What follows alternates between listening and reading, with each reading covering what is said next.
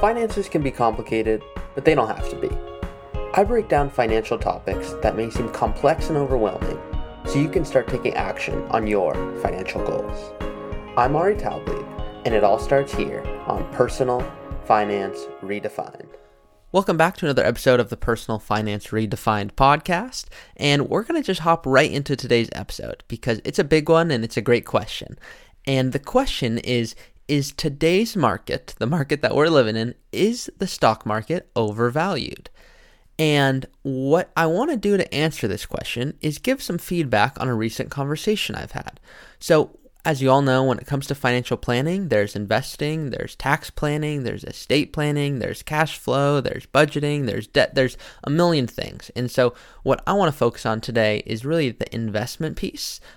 I would say it's the sexy piece when it comes to financial planning and a large reason people come to me or come to any advisor when they want to invest. But what I like to talk about, and to give this as an example, when people are looking at their portfolios and they're asking me to evaluate them, what they really want feedback on is not how are they invested. It's really, am I invested in relation to what I want to accomplish? And to give you an example, if someone were to come to me and own everything in, let's say, America's greatest companies. Let's say you own that S&P 500, the 500 largest companies in the United States. That's awesome. But what you're not doing is you're not exposing yourself to other parts of the market. That might not be bad. That might be intentional, in which case, great. You're already doing an awesome job of making sure you are tailored to your goals.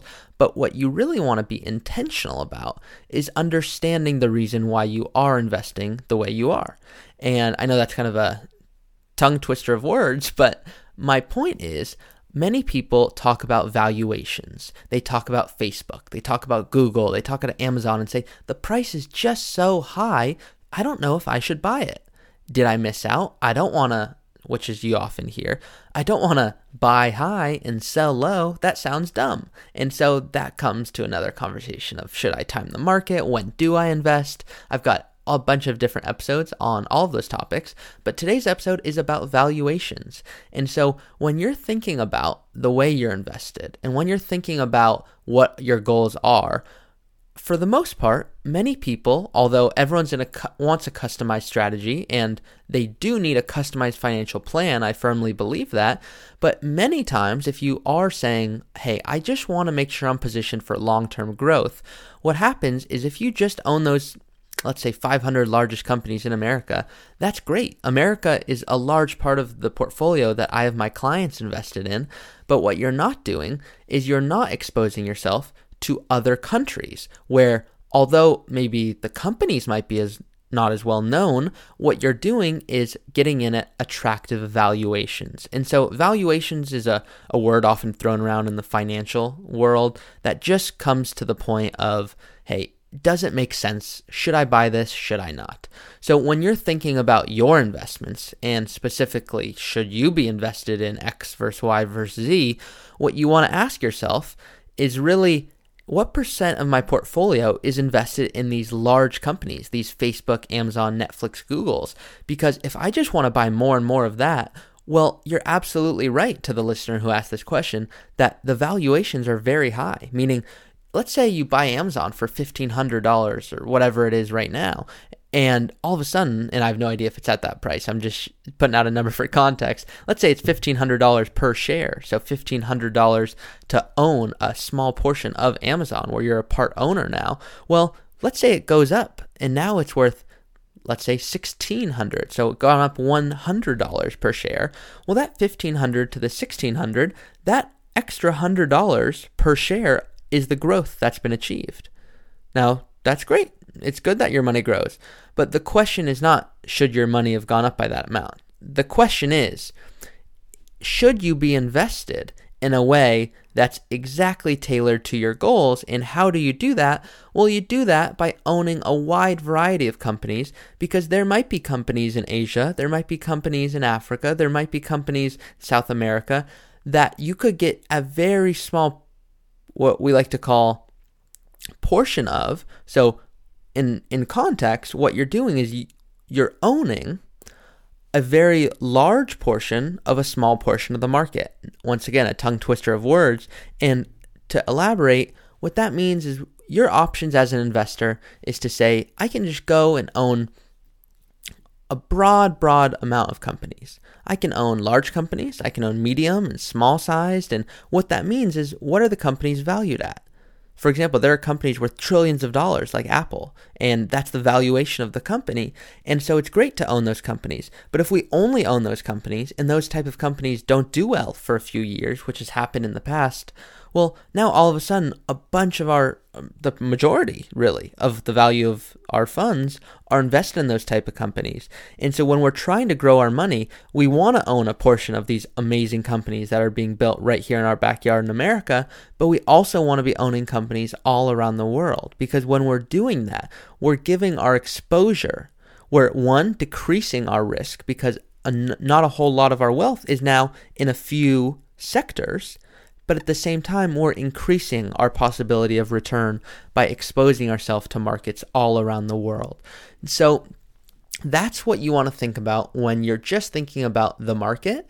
And when you're thinking about specifically valuations, assuming that you're doing everything right from a tax perspective and you really just say, I want my money working as hard as I'm working, meaning you go to work every day and you work hard. You want your finances to do the same for you. And so one thing that often clients and prospects are surprised by is that the top 10 stocks right now are close to 30% of the market. What that means is that there are 10 stocks that now make up about 30% of the market. So if you own those top 10 companies, that's great. You're a owner in some of the greatest companies in the world, but there's a risk to that. Meaning if those 10 companies, or even a few of them, tend not to do well for a few years, well, now that that's worth 30% of the market, that's a huge risk that we're exposing ourselves to. Now, there's a reason that people own these companies, and there's a reason that they're expensive. And once you take away these top 10 companies, the valuation of the other 490 companies in that S&P 500, which as a reminder is the 500 largest companies in the United States, it doesn't look so bad. And so what I ask people to think about, and the problem that investors so often face, is that there are stocks out there that have high valuations, and there's high valuations for a reason. Then there's companies that have low valuations, and they are cheap for a reason. It really comes down to picking your poison. And I'm not trying to say there are cheap stocks, and I'm not even trying to say that there are non-expensive, because what's expensive to you isn't expensive to someone else. What we really want to think about, and what I would be more worried about, is if the stock market was not expensive. I'm going to repeat that. I would be more worried if the stock market was not expensive. Because what the stock market allows us to do, and the reason we invest in it, and the reason it keeps hitting all-time highs, is because we think it'll continue to do so. Remember that as an investor, the biggest risk that we face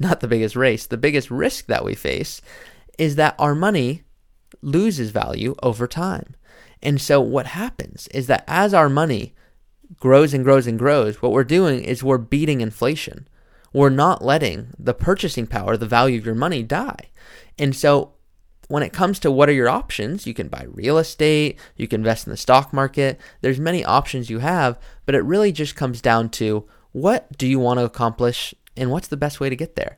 So it doesn't mean you have to even care about investing in stocks. It means you can do a passive strategy where you know you're invested passively in the greatest companies in the world. You don't have to be doing day trading. These are not requirements.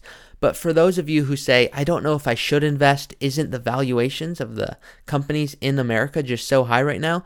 The answer is yes, and the answer is for good reason, because we want them to continue to hit all-time highs. We want to continue investing because we want to achieve those goals. And the alternative of not investing isn't going to help us get there. So it's not that you don't have a decision, you always do. It's more so, what is the intent behind that decision? What's the reason we're making it? It's just about being intentional.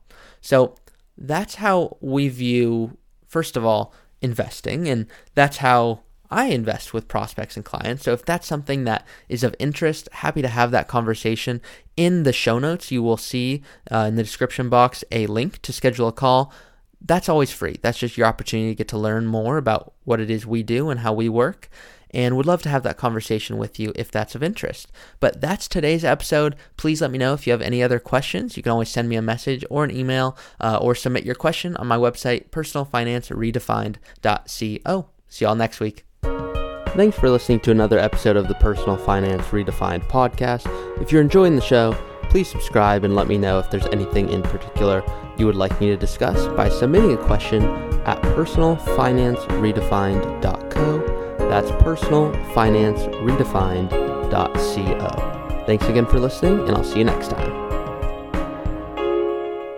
Hey everyone, quick disclaimer here. Please be smart about this, and before taking any action, consult with your tax planner or financial planner. Nothing in this podcast should be construed as investment, tax, legal, or other financial advice. It's for informational purposes only.